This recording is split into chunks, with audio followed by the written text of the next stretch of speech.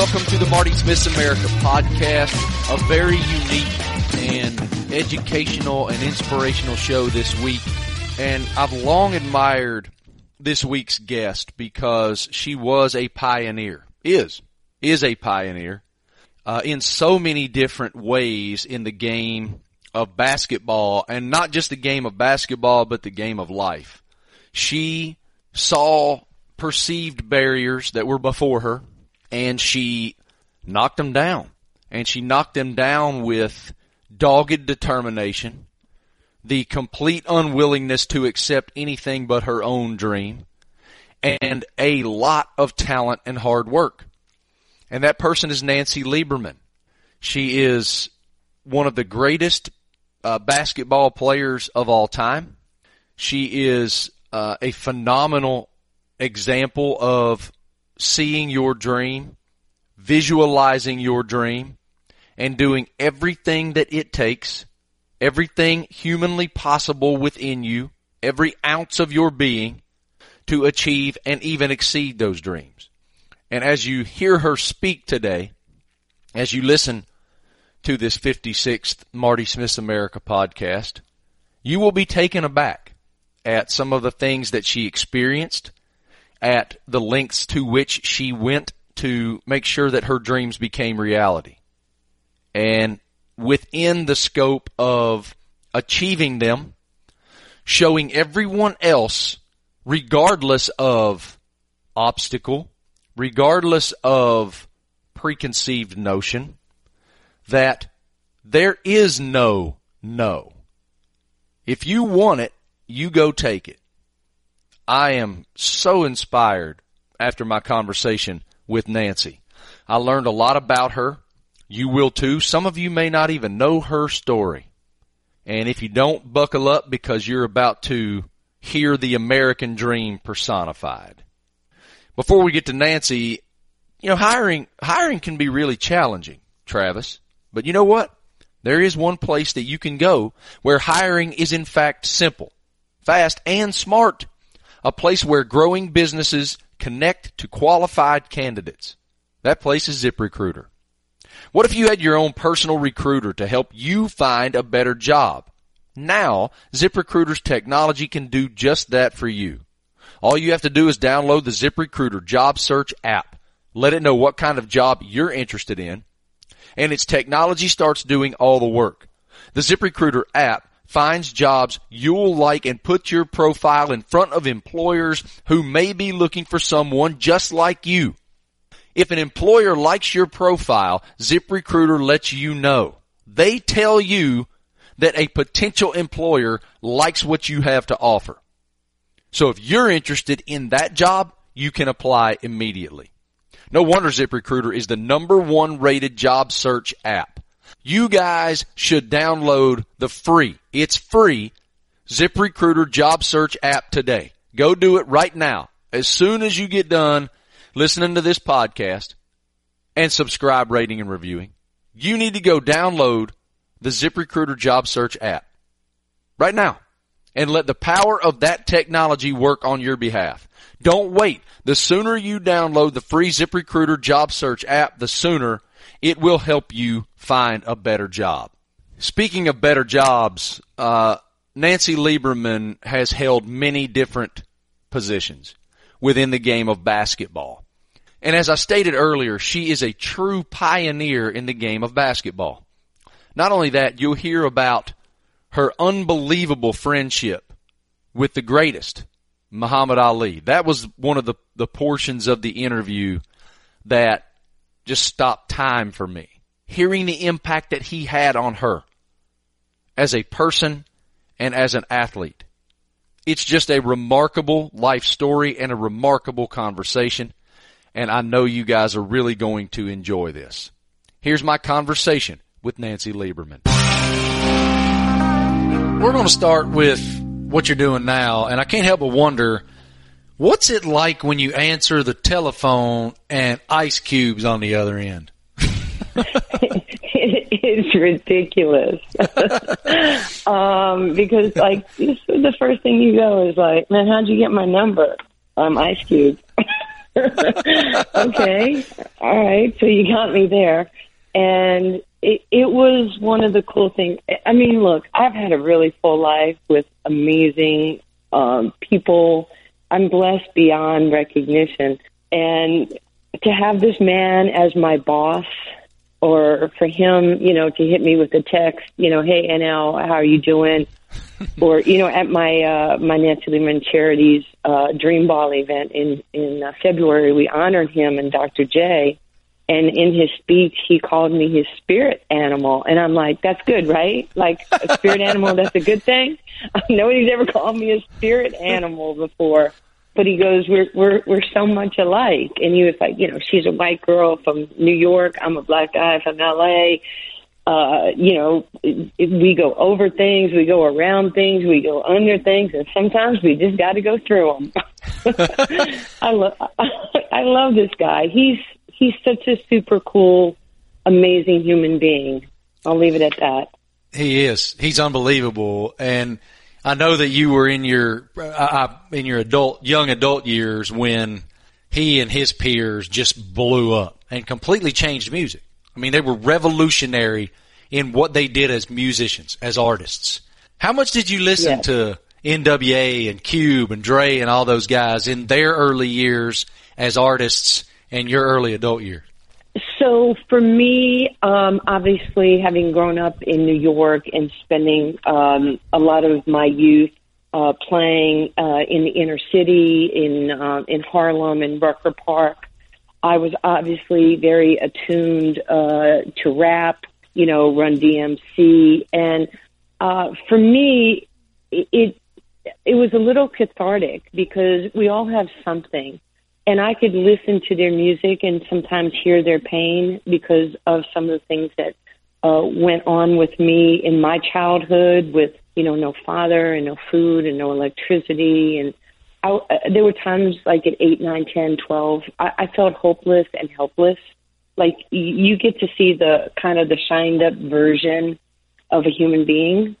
And I didn't know what was going to happen. And so I felt their pain. I feel Eminem's pain in his music, even today.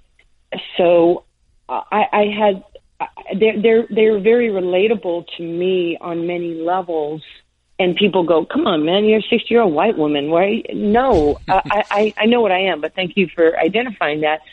But I'm also a human being, that's fallible, that has overcome stuff but I am where I'm supposed to be in my life. This is where the good Lord wants me.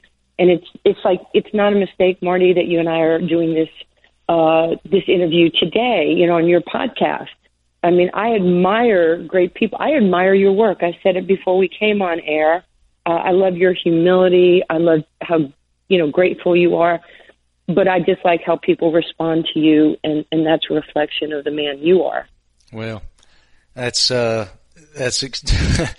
it's kind and it's humbling. It's humbling to hear that, and thank you. I've been really fortunate to be placed in positions where people believed in me and gave me opportunities I might not have deserved, but I'm a guy that if you give me an opportunity, I'm going to maximize it and kick damn doors down. I'm not afraid to try. I'm not afraid to crash and burn because I tried. And a lot of people have blessed me in that way. And you would be his spirit animal. You would be Cube's spirit animal for your attitude of what you just said. You said something a moment ago that really struck me. So you're this young woman in New York, and you're playing at the world-famous Rucker Park. I can't imagine what that must have been like. I can't imagine playing at Rucker Park, period, but especially being a young woman in that era. What was that like? Well, it obviously there was one of me, but I can remember at 11 or 12 years old taking money out of my mom's wallet to take the A train from Far Rockaway, change in New York, and then take the E into Manhattan, get off at 155th and Malcolm X Boulevard, and walking into the park. And I would take the train, and I'd have T-shirts in my jacket, so I looked bigger on the train. And I would just glare at them, with like my blue eyes and red hair, like do it to them before they did it to you. And these guys in the park, it's really a phenomenal story, Marty, because, I mean, I was scared, obviously, but I knew I needed to play against the best, even at that age. And these guys would come up to me and go, little girl, you know where you are? And I said, yeah, I'm at Rucker Park. And I'd be like, are you good? And they'd look at me. I said, well, I came here because I want to play against really good guys. And I had my New York accent. I'm trying to give you New York at 12 years old. And they're like, you're in Rucker. I said, yeah, I know. I'm in Rucker Park. I'm like, what's your name? Is your name Rucker? And the guy goes, no. I said, good. It ain't your park. And I want to play. And I want you to help me. And they became so good to me. And they would take the train home. They would protect me. I mean, I was protected so much and championed by African Americans in my youth, where maybe, and I'm not trying to pick on white people, obviously, but white people would tell me I was stupid, dumb, never make anything of myself, why is a little, Jewish girl playing in the street with black kids? And, inevitably I would have to, sometimes fight, and sometimes because I didn't have conflict resolution. But I got tired of people telling me what I couldn't be. I needed to hear, we all need to hear what we can be and have positive around us. And that never happened to me until I heard of Muhammad Ali, and then had the incredible fortune of meeting him at 19 and he picked me. We were lifelong friends to the day we buried him in Louisville 3 years ago. That was one of the most surreal times I've ever had. I was actually, speaking of great blessings professionally, I was chosen by ESPN to go spend that entire week there in Louisville and do my very best to try to help tell his story. And I had the great opportunity to spend time with Derek Anderson, whom you probably know. And DA grew up in that same neighborhood and has had his own tremendous impact on all types of people. And to stand at Ali's childhood home and to see hundreds of people lining the streets in tears and in homage to his global impact. Forget the boxing. The boxing ultimately seems as if it might have been, yes, he's the greatest that ever did it, but it was a vehicle to so much impact.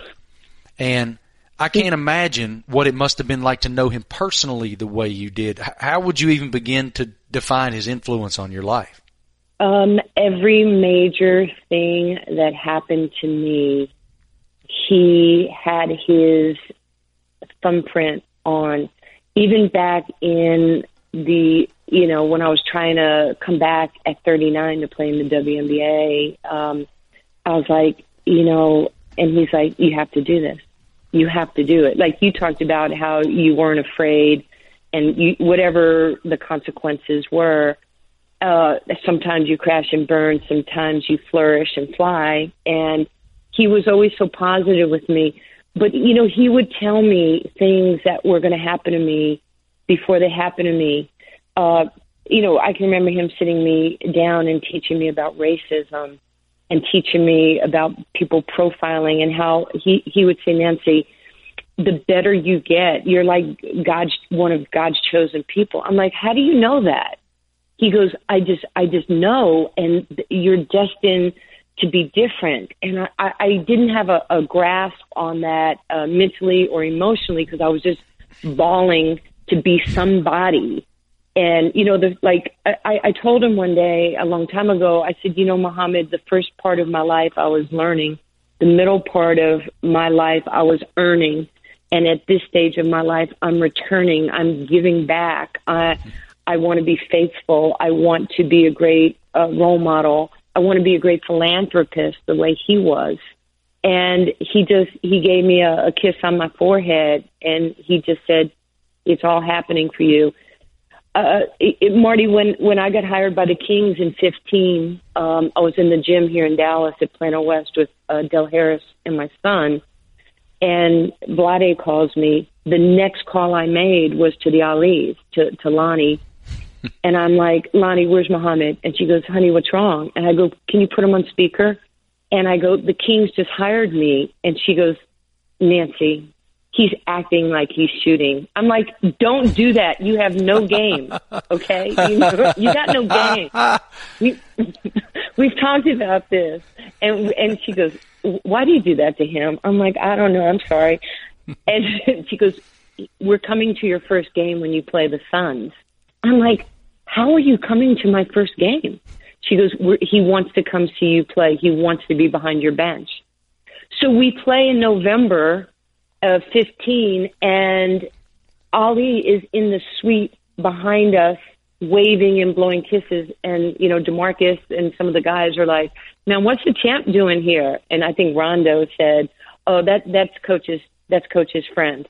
It was like instant street cred, that Ali took pictures, with so many of our people with the Kings. I would sit at the house and hold his hands and wipe his face. He liked those freezer pops. And I would just say to him, I love you so much for what you gave me, and you've always been there for me.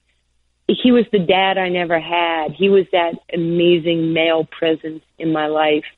And if I sound like a 10-year-old, that's who I am with him, because he was so impactful to me as a woman, as a professional athlete, as a public figure, what to do, how to handle myself, how to give to people. He told me there's two people in life. There's givers and takers. He goes, I want you to be the giver. Done. Remarkable. Crazy, right? It is crazy. And for someone, look, there's never been a more influential, more famous human being. Maybe Jesus Christ. Maybe, right? Yes, yes. But Muhammad Ali's influence is eternal, and it is global, and it's indescribable. I wonder if you could try to describe what you believe his influence on humanity to be. His influence on humanity, for me, is simple. And I'm going into my phone because I want to read something to you, and I'm just kind of, trying to kill a little bit of time here. I want to read this to you. It's on his grave, and I got it right here. And it says this: he took a few cups of love. He took 1 tablespoon of patience, 1 teaspoon of generosity, 1 pint of kindness. He took 1 quart of laughter, a pinch of concern, and then he mixed willingness with happiness. He added lots of faith, and he stirred it up well, and he spread it over a span of a lifetime, and he served it to each and every person he met. Wow. Is that, did that not give you chills? Yes, ma'am. It did. It did. I remember Lonnie, after maybe 6-7 months after the funeral, we were talking, and she goes, honey, I go, yeah. She goes, you need to go see Muhammad. I was like, what? She goes, you need to go see him. And I was like, okay. I got on the plane 2 days later, and I flew to Louisville, and I spent the day just sitting there at the gravesite, just with him, talking to him, telling him how things were going for me, my life, my family, my career. It was one of the most amazing afternoons I've ever had. I just sat with him. Why do you feel like Crazy. Lonnie implored you to go? She just, I don't know, actually. I don't want to speak for my sister, Lonnie, but she just knows my relationship with him, and something hit her, and she called me. She goes, honey, Muhammad wants to see you.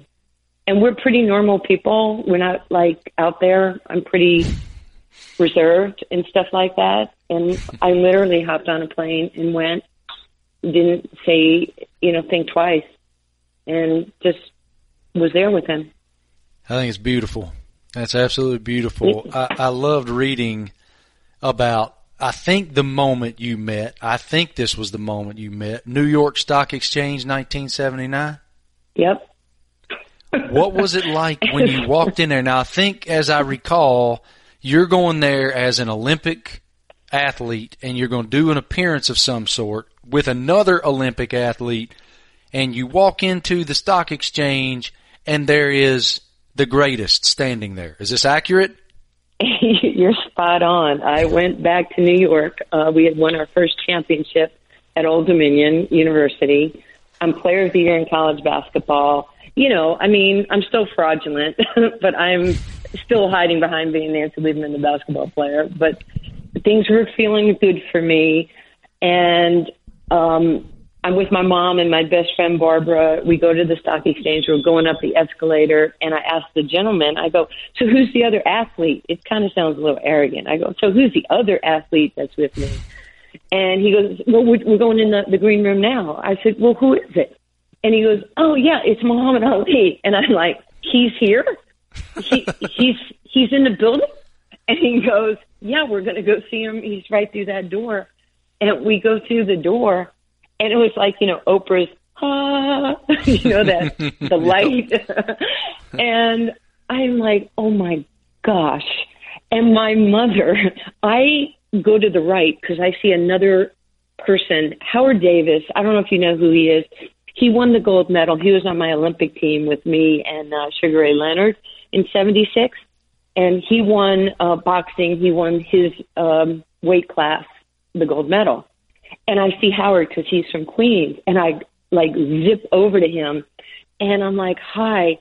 And my mother goes over to Ali and I have the picture, puts the hand around his neck. She's a little heavy, fat Jewish woman. And she goes, Mr. Muhammad, how are you? My name is Beanie Lieberman from Queens. And my daughter is the greatest of all times with a Z. And he looks at her and goes, and I have the picture, he's laughing. And he goes, there's only one greatest of all times, and it's me. And she goes, no, Mr. Muhammad, I know you're good, but my daughter is the greatest of all times. So he calls me over, and I couldn't breathe. And my head is down, and I'm kind of sheepishly walking over. And he goes, your mom says you're good. And I go, no, Mr. Muhammad, I'm not that good. I'm the greatest of all time. And he goes, there's two of us? I go, yeah, there's two of us. And I hit people too. He goes, I'm going to ask you to stop hitting people. I said, but you hit people. And he goes, I get paid to hit people. It was so hysterically funny. And we would laugh about it years later. He goes, remember when I told you to stop hitting people? I go, yeah, I was a little disappointed in you. I got to be honest, champ. So that was the moment, and we never looked back. We exchanged numbers, no cell phone, no internet at the time. And I'd be in college, and I would get phone calls from him. And Sports Illustrated, my senior year, Curry Kirkpatrick did like a 12, 13-page feature on me, and Ali called me, and he goes, I cried when I saw that article. My girl, I'm so proud of you. I was like, oh, I can't believe you called me. He goes, I'm going to come see you when you come to San Francisco. But the university could never get enough security at that time, and it didn't work out for him to come see me play. Wow. How would you describe the path you've blazed? God has blessed me every day of my life. That's the only clinical reason or answer that I have. Because in a perfect world, I'm a female athlete from the 60s, 70s. No scholarships, no WNBA, no gender equity, no equality. And it's 2019, and I'm relevant in a very powerful way as far as, staying power, with a woman working in a man's world and getting so many opportunities. And I do want to say something about men. They have been my greatest ally. When people say, well, men are holding me back, that's not true. And I think we women have to look at what we're doing on some level. I've been championed by men.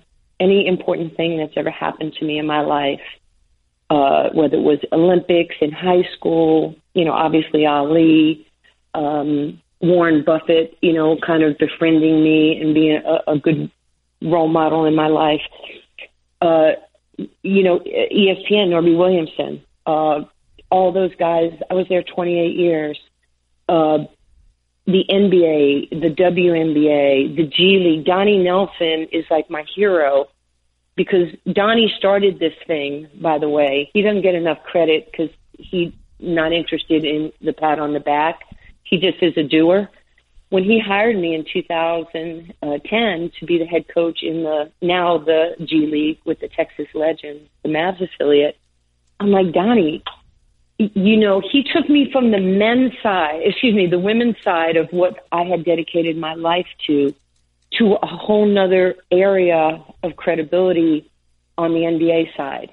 Mm-hmm. And I'm so grateful and I'm so humbled by what he did. And down deep, when Becky gets a head coaching job or whoever, me or whoever else is that next person, we owe a great debt of gratitude to Donnie Nelson from the Dallas Mavericks because he actually kicked the door wide open. He hired me in 2010. Nobody was thinking about a woman in the NBA then. And not only did he do that, but he was so supportive in everything that happened, and we made the playoffs my first year, and I think it put the bug in so many other people's head that, wow, this thing can work. It's really normal and comfortable. So he's very important to me. And then, of course, Vlade, he's going in the Hall of Fame this year, so congrats to Vlade Divac and Vivek Ramadiv with the Kings, and now Ice Cube. I mean, so many important people in my life that gave me a chance. It's not my birthright. Life isn't Skittles. Everybody doesn't get to get one. And you have to work hard, and you have to grind, and you have to have good interpersonal skills and relationships. And just, be confident, but humble yourself. Does that make sense? It makes perfect sense. It couldn't make more sense, in fact. The impact of those folks giving you an opportunity to coach men. I wonder, what comes with that, and what did it tell you about you when they championed you as a person for your intellect, for your resume, for your pedigree, and all of those things that you could be a leader of men? Well, first, I'm a mom, and I have a son who plays professionally, and you have to care. I mean, this is a strength. You must lead with love and kindness. You have to be firm but fair. And whether it's coaching DeMarcus Cousins or Seth Curry or Rajon Rondo, Rudy Gay, any of the guys I've coached, and not only that, but, other guys in the NBA in Gerg's camp in the summer. The one thing, you have to be authentic, and you don't have to be a jerk, but you must come with the goods. Don't show up and not be ready for your moment, because you'll be tested and you'll be failed if you don't have that. And so it was so important for me. I was no longer Nancy Lieberman, the basketball Hall of Famer or Olympian or any of that other nice things that people say about me. I was Coach Nancy, and I had to come with the goods. It was so important for me to make sure that if I had, 4 guys, I needed to know who their wives were. I needed to know about their children. I needed to know about their grandma and their auntie, because there's going to be good times and there's going to be difficult times. And in those difficult times, I don't need them to put their hand up like, man, I'm not interested in what you have to say. You only played me 3 minutes. So I was building relationships. Same thing with my team Power, which won the Big 3 championship. Those kids, here's the rule. I want all your kids in the locker room. I want your wives, your family in the locker room. When we get ready to go have business, everybody has to go. But I want to know who these people are, because I want them to know that I actually, I give a damn about them. But I'm going to push you harder than you've ever been pushed before. The expectation level. Marty, I'm a minimalist. We must do this. This is why, and this will be the results. And then it's my job to build trust. I have to earn trust from my players in my preparation and how I set them up for success. I want to touch on a couple more things that you mentioned just now, and I've already kept you too long, but it's really fascinating, and you articulate everything so well. You noted the Olympic, being an Olympian, and we discussed that, and you also noted what it was like at Old Dominion, winning those national championships and National Player of the Year and all that. I would love to know what comes with being an Olympic athlete at 17 years old and how that impacts your worldview. What was the impact of that stage at that age? I think sometimes when you're younger, you're a little young and dumb, and that fits you. You don't feel the pressure. I'm sure, oh my gosh, I'm going to sell myself out. I can remember sitting in the locker room in Montreal, and Billy Moore, my Hall of Fame coach, and my teammate was Pat Summitt. And I'm sitting there, and she's giving like the greatest speech in the history of speeches, first Olympics for women. I guarantee you I was sitting there looking up, counting the light bulbs, going 17, 18, 19. I have no clue what I was thinking about. I mean, I would a fly could have went by me, and I would have just turned my head and watched the fly go by. But when it came time, when I finally got on the court, my DNA at that time was just to perform. I was a basketball player, and I'm playing in the back of the 1-3-1 zone, and my job is to not let anybody get to the rim. So I knew my role and what I was supposed to do. Prior to that, it was so weird. I have never been nervous. I get excited to play. I get excited to coach. But I've never been nervous in a game. Isn't that interesting? It is, but when it's your calling, you have there's a certain comfort there. I will say it is interesting to me that I learned interviewing Tiger Woods once that he is nervous every single tournament when he steps to the first tee. That blows my mind, just because when you have that level of talent and have put in that many hours of effort and work to refine and define and perfect, you're the GOAT, man. What are you nervous for? But I always found that to be so interesting. Yeah, I guess everybody has their own preparation, mental preparation. I like everybody else, Tiger had made that swing so many times, and I had hit that shot so many times, 5, 4, 3, 2, 1. So many things seem so natural to you that to others it's like, oh my gosh, how did Steph make that shot? But it's that, it's muscle memory. It's how do you handle the moment? And if you took Tiger or you took Martina or Serena, if you took Jordan, some of the greats, Gretzky, and it would be fascinating what their mental capacity was in those moments when things totally slow down and you feel, you just feel, you just feel like you cannot help but succeed. It's very interesting, and it's probably a Dr. Phil thing, Definitely, but it's such a cool. It's a cool place to be when you're in that and you have that, and it's so hard to explain or express. Two more things. I meant to ask this a moment ago and forgot. I just remembered when you were discussing the WNBA and the impact of men on your career and those things. I had a really unique conversation last fall interviewing Kevin Durant and Breanna Stewart together. And Kevin was adamant that it was egregious how the female player, the lady players, are compensated, or lack thereof. What is your thought on how WNBA players are compensated, and what should they be compensated? It's a great question. It depends what side and how you're viewing it, and I get asked this quite a bit. Yes, I think WNBA players should be paid more. I was there at the inception of the league in '97. If you're looking at it as a straight budgetary business item, their widgets sell more than the WNBA widgets, right, worldwide. I would love to see, and this is, what comes first, the chicken or the egg.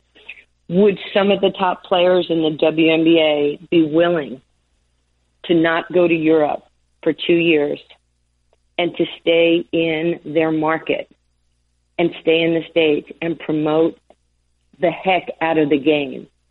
Because what happens is you only see the players for 3 months or 34 games in playoffs. And then they have to go make a living in Europe. I fully understand that. But you call me a pioneer. Well, really, they're pioneers. And the pioneers have to sacrifice. So would you be willing to sacrifice going over for a year or two? Maybe your team can compensate you and stay here, get your body some rest, because the more you play in Europe, the less years you have on the back end of your career. I mean, we've seen this. So at some point, money's going to equal out, the front end or the back end. And then let's see if we can build this and then take players like myself and Lisa Leslie and Ketch and, some of the players from the 90s, and let's just hit the ground running and try to help market and support each other. And with the guys being so supportive, you can't beat it when you have, KD and you have LeBron and Chris Paul and Steph Curry and all these guys. A lot of these guys have daughters now. They're Title IX daddies. They want equality, and they're going to help us because they care. How do you define your former teammate Pat Summitt's legacy? Oh, my God. First, let me say I miss her. I've known her since I was 15. And she was just a powerful figure every day. As my teammate, she was powerful in her expectation of you. And as a coach, she was defiant in a way that she didn't want to lose, that it was never because we weren't prepared or in great shape. She was tough, man. And you don't realize it sometimes until you're not playing for her, what she meant to you. Again, that's why I liken it to parenting. But she gave coaching such incredible respect and garnered incredible respect from people all over the world. And she brought us a huge measure of equality for what she's done. She's respected by everybody, men, women, it doesn't matter. This is the last thing I have for you this time. It's funny. I feel like every time that I interview someone in this platform, one of the cool parts about podcasts is you can just go. One question begets the next question. But I'll let you go with this. You are a pioneer and gave a distinct, talented face to women's basketball. And I wonder, with that comes fame. What's it like to manage fame? And how did you learn to manage it? It's taken on different faces. Again, in the 80s and 90s, where people would recognize you, say hi, or you do autographs. Today, it's so totally different. I know when I walk out of my house, everybody's got a cell phone. I know that I can't have road rage. I know that if I'm in the supermarket and a little kid comes up to me with his father, they want to talk about the Mavericks or talk about, the Pelicans or Anthony Davis or, Zion or whomever. And you know what? It's okay. Everybody defines fame differently. I just like people. And if you want to come up to me, you want to talk basketball, you want to talk about Tiger, you want to talk about the Big Three or Cube or anything, come on. I'm your girl. Come talk to me. and give me a hug, give me a high five, ask me your questions. Don't be afraid. Treat me as if I'm a family member. Don't wear me out, but just ask me what you want, and it'll be great for me, and it'll be great for you.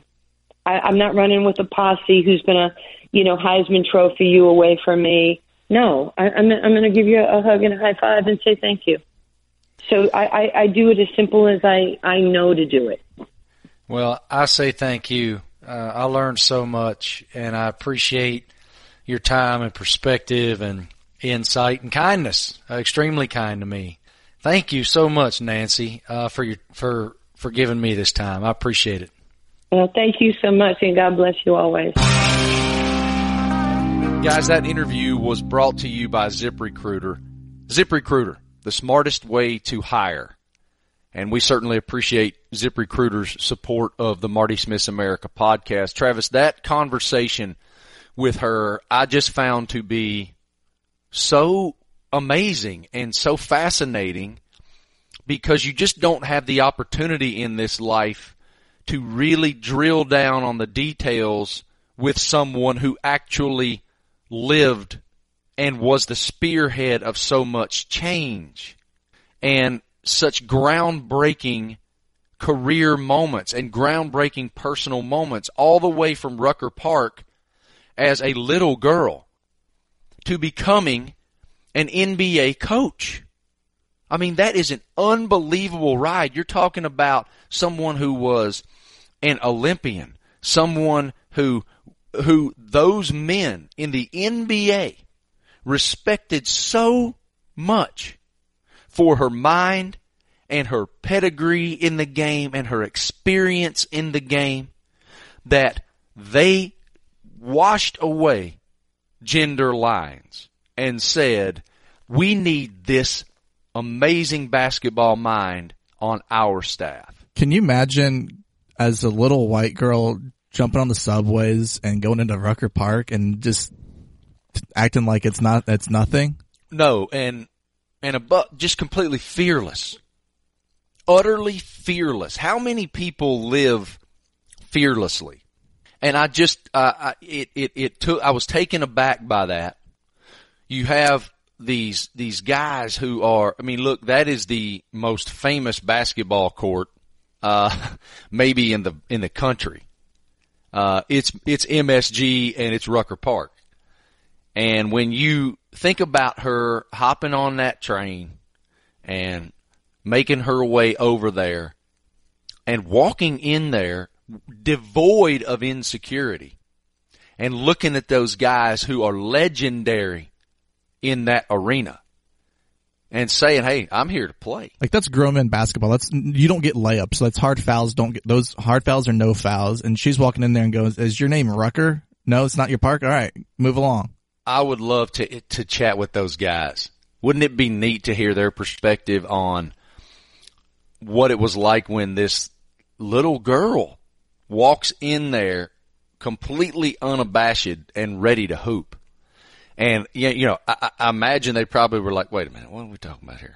You're lost. You're not in the right area. You're not in the right place. And then you go build a game that becomes a legendary game that propels you to the National Player of the Year, to the NCAA championship, to the Olympics, to the WNBA, to the NBA as a coach. It's just fascinating. And the most fascinating part to me was hearing her reverence and friendship and relationship with Muhammad Ali and Lonnie. So that's why his wife. When Muhammad Ali passed away 3 years ago, I produced a show shortly after, and Ian Fitzsimmons was hosting, and he knows her, and he said, hey, reach out to her and let's have her on. And so I've heard some of the stories, but these other stories about the popsicle and going to his grave and different things, like, is just, it's insane. The life and how Muhammad was just a friend to her. He was a friend to her. He was a mentor. He had tremendous influence on shaping a philosophy. And those people are very rare in our lives. Those people who enter your life and remold the philosophical approach that you will take moving forward. And it's readily obvious in hearing her speak about that relationship that he rewrote her philosophical approach. He is the catalyst for her unmitigated desire to dominate. And those people in our lives, it's very rare that someone walks into your life and redefines you to that degree. And he did that for her. He did that for the globe. Muhammad Ali rewrote kindness and redefined the influence that an athlete can have. His global influence is so powerful and so resonant and so wide-reaching. And I certainly witnessed that when I was there in Louisville after his passing. We went there for a week, and we tried very hard to tell his story. And I will tell you, Travis, and those of you listening, I went into that assignment with a little bit of anxiety. And I will admit that's a foreign emotion for me because I feel like I can go in and cover anything. But this is Muhammad Ali. And I knew it was going to be a global moment, his memorial service. It in fact was. And I wanted to enter that assignment with that credibility. And in order to do that, I had to have a legitimate, authentic story about Muhammad Ali. And so I called my buddy Tony, who lives in Louisville, and we've been friends for a very long time through our mutual friend Jimmy Johnson, the NASCAR champion. And Tony told me about Derek Anderson. Many of you who are NBA fans, who are basketball junkies, remember D.A. very well. This man had the craziest hops I've ever seen. He would dunk on anybody and everybody. I don't care who you were getting on a poster. And I had been a big fan of Derek's for a long time. He was a Louisville icon in high school basketball. He went on to play collegiately at Kentucky. Travis will tell you he was at the OSU first. Travis, go ahead. You can tell everybody. I just want to make sure you said the. That's all I really care about. I just want the pronunciation to be correct, but thank you. I understand. It's a foreign language to some, but so D.A. went to Ohio State out of high school, wound up leaving there and heading over to Kentucky, and had a great career there. Went on to the NBA, had a phenomenal NBA career, including an NBA championship in 2006 with the Miami Heat. And so I went to Louisville, and I spent a day with Derek. Derek grew up in the same neighborhood that Muhammad Ali grew up in Louisville. And he is this beacon in the community as well. He's built shopping centers so that people have jobs. He was the first Jordan athlete, and he backs up 18-wheelers full of J's and hands them out to the community. He grew up poor. He grew up in poverty, and he had to fend for himself as a boy, a small boy, all the way up through high school. And his story is unbelievable. And when he got out and made it to the league, he made it his mission that he was going to give back to that community. And Ali was his beacon.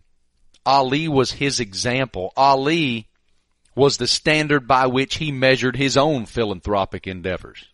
And I went up there and we walked around the neighborhood and we talked through his influence on that community and Ali's influence on him.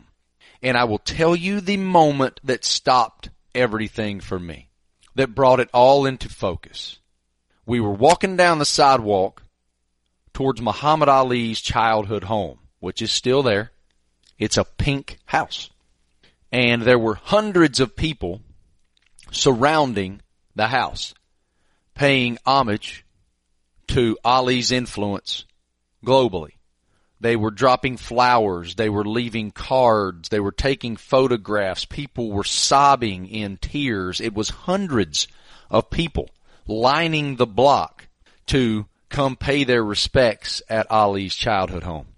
And Derek and I walked up. And, of course, we had TV cameras. We were doing a piece for Sports Center. And so people started to turn around and look. But as they realized that it was Derek, they began to flock. And I finished my interview with Derek and said, you obviously have some people that would like your time. Go ahead, we're good. And as we're standing there, an elderly African-American gentleman walked over to us and handed me his phone. He said, I can't do the selfie thing. I don't even know what that is. Could you please take a picture of us? I said, of course I could. So I turned them around where Ali's home, childhood home, was behind them, and the sun was in their face. And I took this photo. And Derek said his pleasantries to the gentleman and went on to the next waiting throng. And it was throngs of people that wanted Derek's picture. And this gentleman that I had just taken this photo was just standing there staring at this phone. Probably 75 years old, 75 years old.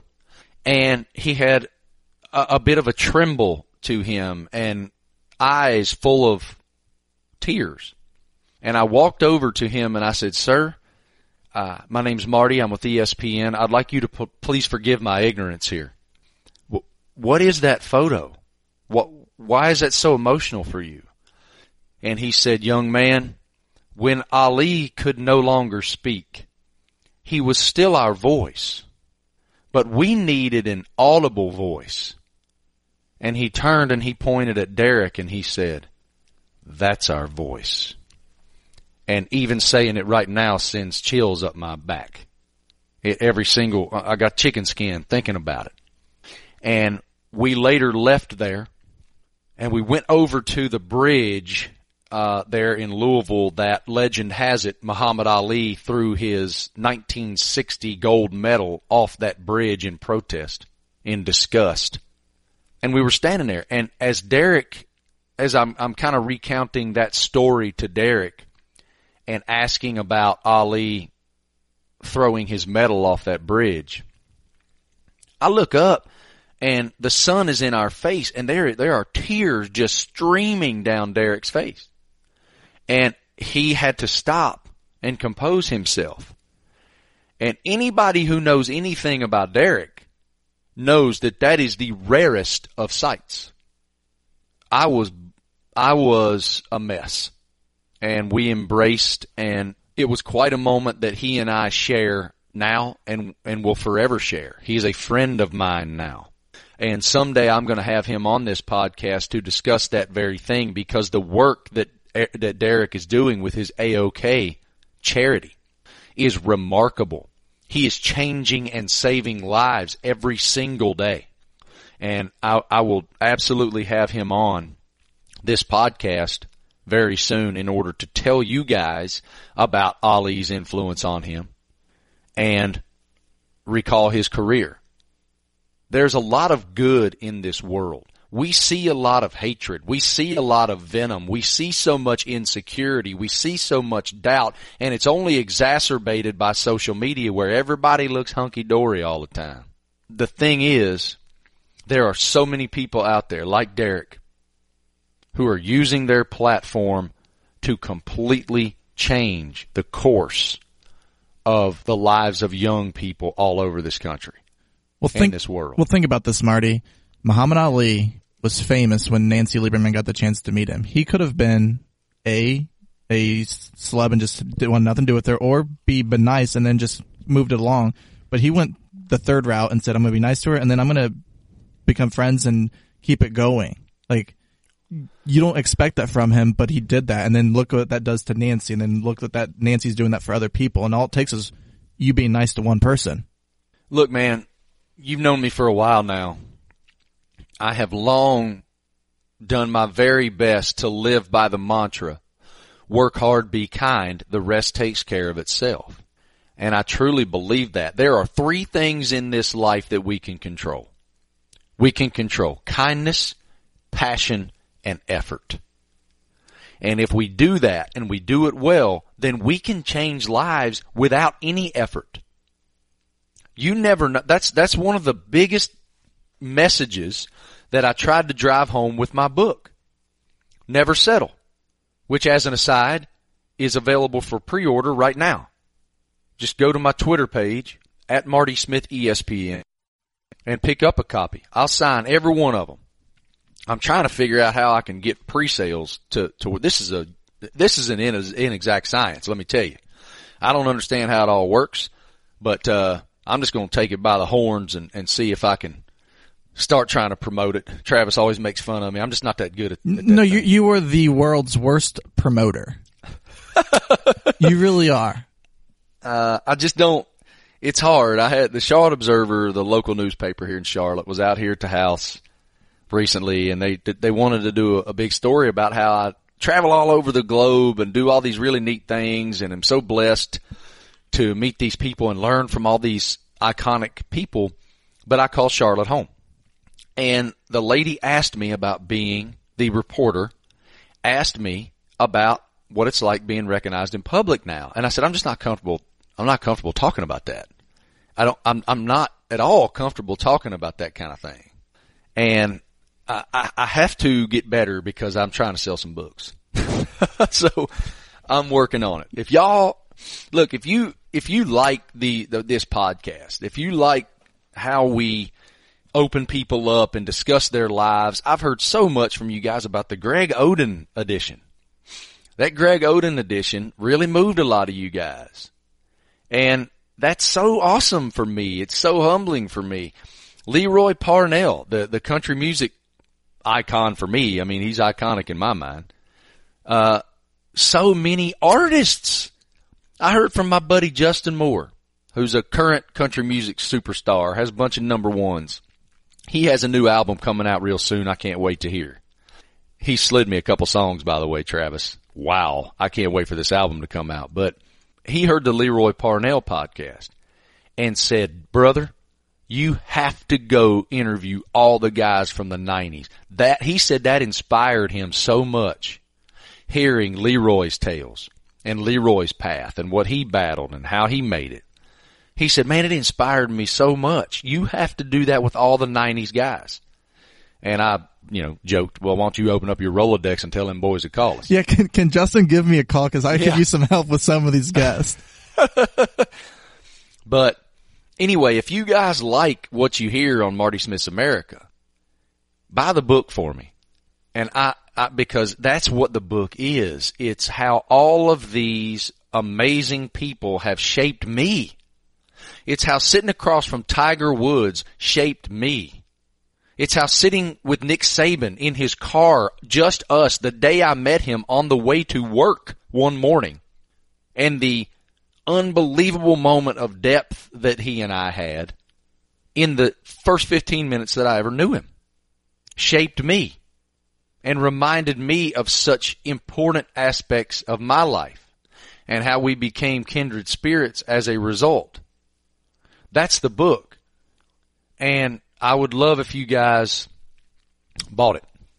So thank y'all for supporting us. We just appreciate it so much. But that week in Louisville, I remember standing there, Travis. They placed reporters throughout the motorcade funeral procession route all over the city. And they had Michael Eaves near his childhood home. They had Michael Eaves near Ollie's childhood home. Of course, he's from Eaves Louisville. is our boy. We share a house together at the Masters, Travis and I, and Matt Berry and Eaves. And Eaves is from Louisville. And so you talk about being influenced by the greatest. Talk to Eaves about it.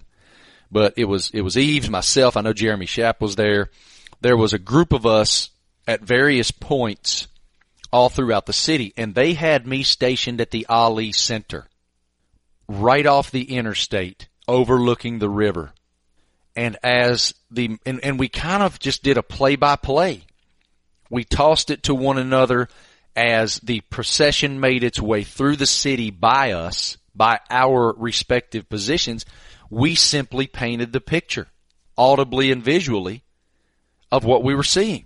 And when that procession came into view for me, I was standing under a tree amongst thousands of people, standing at the Ali Center, waiting and watching as their native son, as the most influential person to ever be born and raised in their city, drove by the building that bears his name. And I had prayed before it got to me as I'm listening to my colleagues describe what they were seeing. I just asked for guidance and the ability to have the right words, because you want to make sure that every word is the perfect word in a moment like that. And I'll never forget it. I'll never forget what it looked like when that motorcade came into view, when that procession came into view, and the overwhelming emotion around me. People were sobbing, guttural, primal sobbing. And you just try to paint that picture as best you can. I won't forget the hearse driving, and they having us turn the windshield wipers on because the flowers and roses being thrown upon, he was unable to see, and they had to knock some of them off just because the people running out there and just throwing as many roses as possible on the hearse to honor Muhammad. We're going to get Derek on real soon to recap that moment for him and that day for him and his career. I know Derek was with Lonnie that day. It's funny, guys. In this, I've been so fortunate to do things just so far beyond my wildest dreams. And I don't forsake it, and I'll never take it for granted, and I know how rare this is. And to be a part of a day like that is humbling beyond words. I don't know, very rarely do we just sit and chat through those types of moments. But I feel very fortunate that I got to be and really be immersed in Muhammad Ali's influence. Thanks so much to Nancy for sharing his life through her perspective with us. That too was humbling, and her unbelievable vulnerability in sharing her story with us. We are better men and better humans because of that. Now it's time for the very awkward turn, something Travis and I have gotten extremely adept at accomplishing. It's what we do. It's just what we do. Before I get to this, I want to explain to a lot of you guys who are Marty and McGee fans what's going on. The long or the short of it is the Marty and McGee podcast is no more. The Marty and McGee radio program from 7 to 9 a.m. Eastern every Saturday is full tilt. The Marty and McGee simulcast is still full tilt on SEC Network. I think Saturday is actually the last simulcast show. We will continue to do Marty and McGee throughout the summer on ESPN Radio on Saturday mornings, and then when we get to the fall, Marty and McGee TV is back on SEC Network. All right?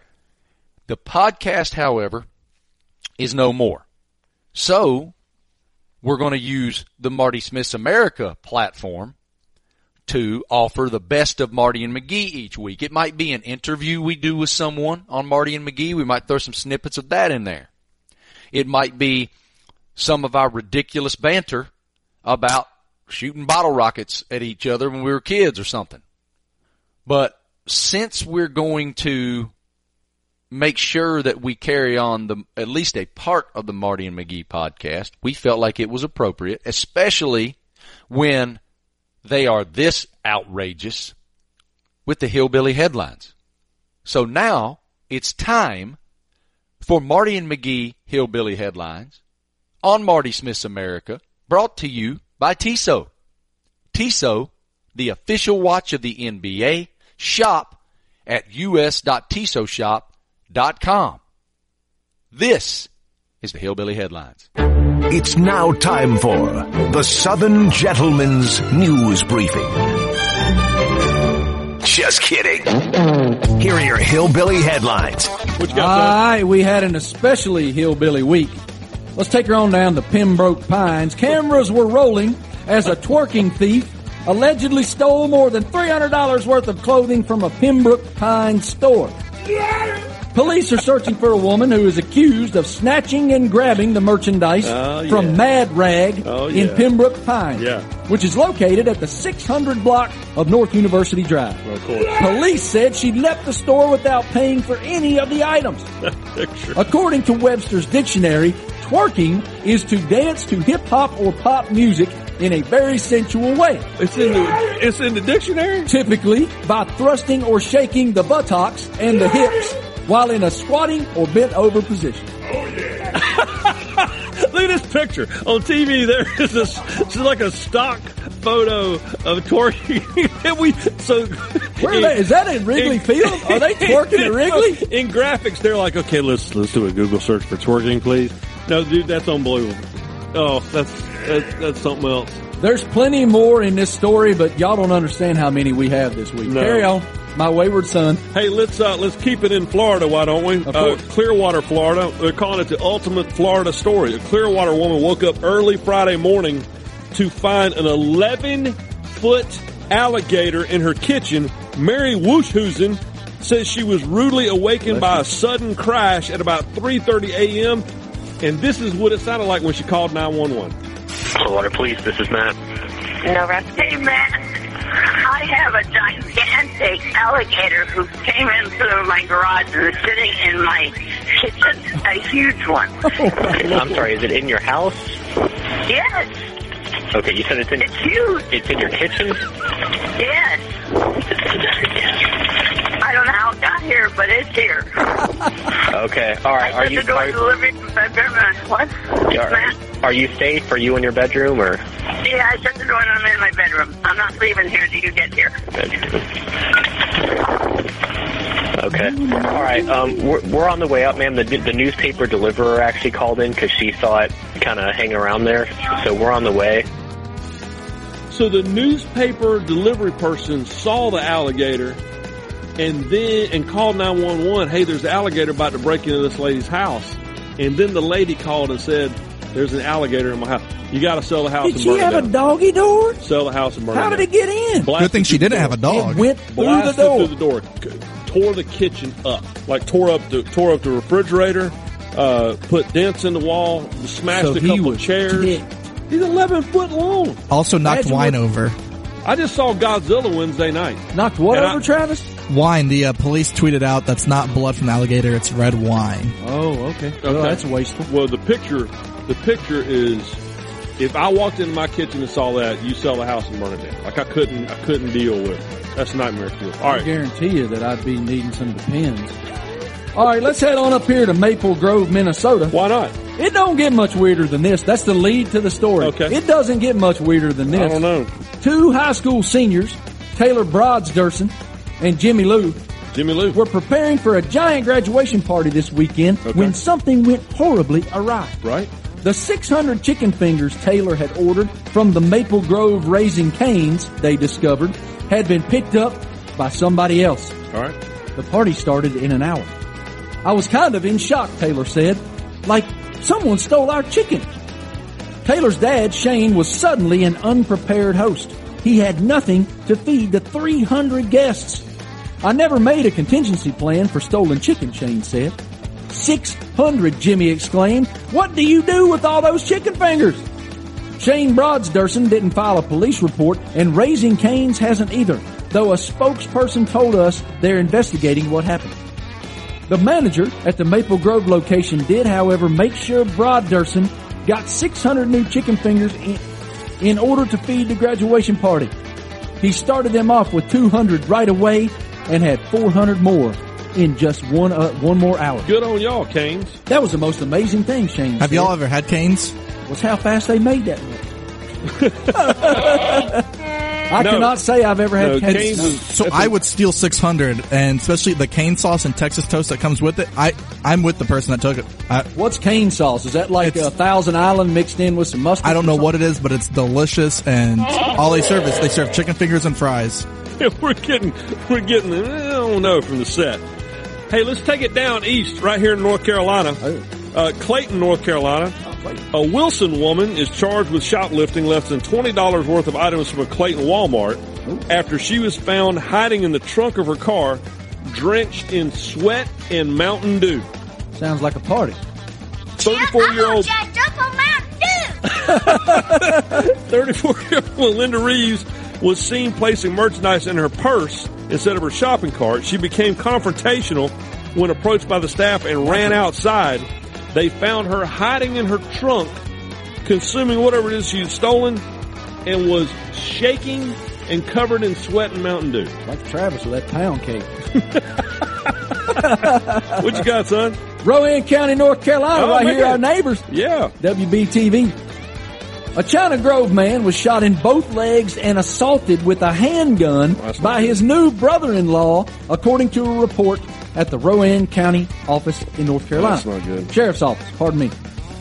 Kenneth Mills, 61, married Debbie Mills on Saturday. Yeah. According to the report, Kenneth Mills got into a disagreement with his new brother-in-law, old Michael Ray Macy, 50. Macy apparently brought a dog to the wedding reception venue on Cannon Farm Road. Yeah. Mills confronted Macy about bringing the dog, and the venue staff asked Macy to take the dog and leave. Okay. Macy also had been given the responsibility of writing "Just Married" on the back of the truck being driven by the newlyweds, but he failed to do so. Sometime later, Mills called Macy to ask him why he hadn't decorated the truck, to which Macy replied, expletive deleted, "You!" Mills then drove over to Macy's house. Macy approached Mills in the driveway, first striking him in the head with a handgun, then shooting him in both legs. That's not good. The sheriff's office and Rowan Emergency Services responded. Mills was taken to Northeast Medical Center to be treated. On Sunday, Macy came to the magistrate's office and was charged with assault with a deadly weapon inflicting serious injury. Bond was set at $1,000. Our boy David Wisnett, one That's of our hillbilly headline correspondent. Exactly right. Look at that cute dog. Hey, here's one more, and I feel like this is loosely tied to all those chicken fingers missing. Snoop Dogg broke the Guinness World Record for largest gin and juice. While you were barbecuing over the weekend, Snoop Dogg was making history and breaking records. A 132-gallon gin and juice. With so much drama in the LBC, it's kind of hard being Snoop D-O-double-G, but At the Bottle Rock Napa Valley Music Festival, he was with Warren G. Of course he and was. some guy from Top Chef, and they made 180 bottles of gin, 154 bottles of apricot brandy, and 38 jugs of orange juice.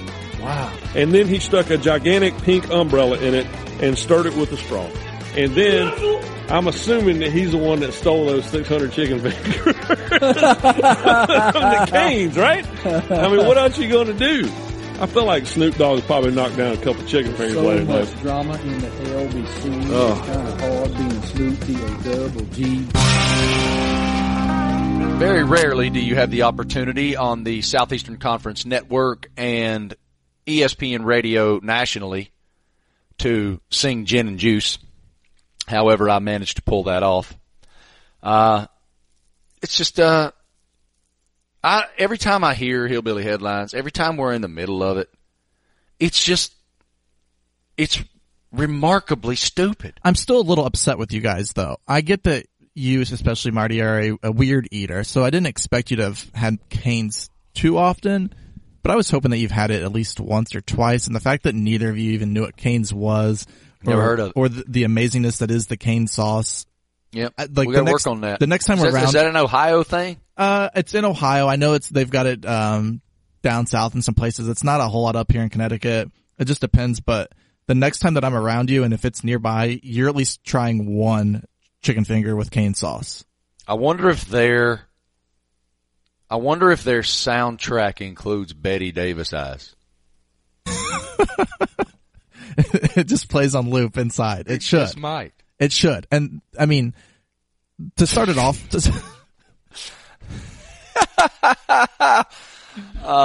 we probably shouldn't be breaking out inside jokes. No. But I don't care. It's funny. Tissot is the official watch of the NBA. Each one of Tissot's timepieces delivers quality performance and traditional luxury. I'm still waiting on mine. The Tissot Chrono XL is a great watch for those looking for a sporty chronograph with Swiss technology at an unbeatable price.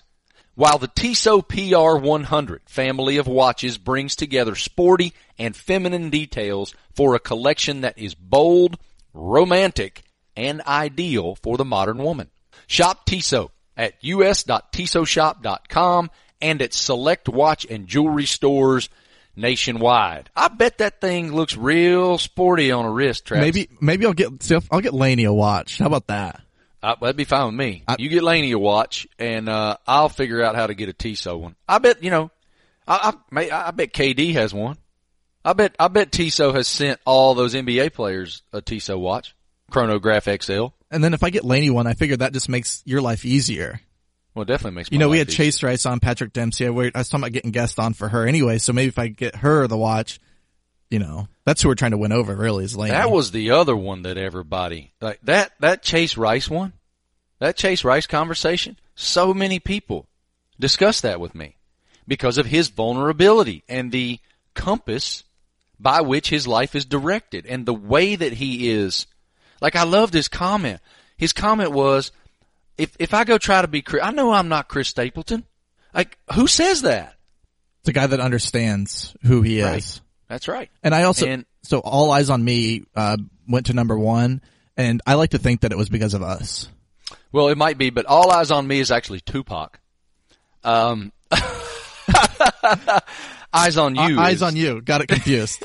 All Eyes on Me is Pac. Yes, got it confused. Eyes on You. Eyes on You, but I like to think that we made that number one. Like, it probably wouldn't have made it without us, so Chase, you're welcome. Yeah, if we're not invited to the number one party, I'm going to be seriously disappointed. Yeah.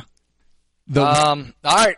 We tried. Hopefully you guys got something out of that. I'm sure that intelligence quotients all over the Marty Smith's America landscape have plummeted this time around. However, we appreciate your loyalty. Thank you guys so much. Thank you so much to ZipRecruiter and to Tissot for believing in our program. Travis, awesome job getting Nancy. Appreciate all your hard work always, brother. Thanks so much to Louise for being crazy enough to let us do this from the jump. By the way, I just learned that Louise was cast in her first feature film. She might end up being our guest one day. Wait, what? Yes! Louise got cast in some feature film. I did not know that. Yeah, you're going to have to ask her about that. Thanks so much to Dan and Stu and Mike and all the guys down there in the shipping container and everybody involved in the Lebitard and Friends podcast network. We are so blessed to be a part of that. Their belief in us has given us such a great platform. And we're so appreciative of Dan Lebitard and his merry band of idiots for letting us be a part of that merry band of idiots. It's been massive for us and this property. Thanks so much to you guys for your loyalty and listening every single week. We appreciate it. And your kindness. Let us know what you think, man. Let us know. Subscribe, rate, and review. It matters to our sponsors who allow this thing to be free, where you can just go click on it. You don't have to pay anything. And I'll read the reviews. And review it. Yeah, Travis, and again, as we said last week, I want to keep beating this drum too. Let us know who you want us to talk to. Give us ideas on who you think would be interesting guests on the Marty Smith's America podcast, and Travis will get to work booking them. We would love to know. So send us some feedback, subscribe, rate, and review. And as we say every single week, every week, without fail, thank you so much to the United States military. Thank you so much for the sacrifices that you guys make for us so that we can live in a free country. We are free. We are free to go and do and be and aspire. And it's because of the sacrifices that our men and women in uniform make all over this world, in foreign lands, in the current conflict, domestically. We're so appreciative. Thanks so much, too. I'm remiss often that I don't thank our policemen and our firemen and our first responders.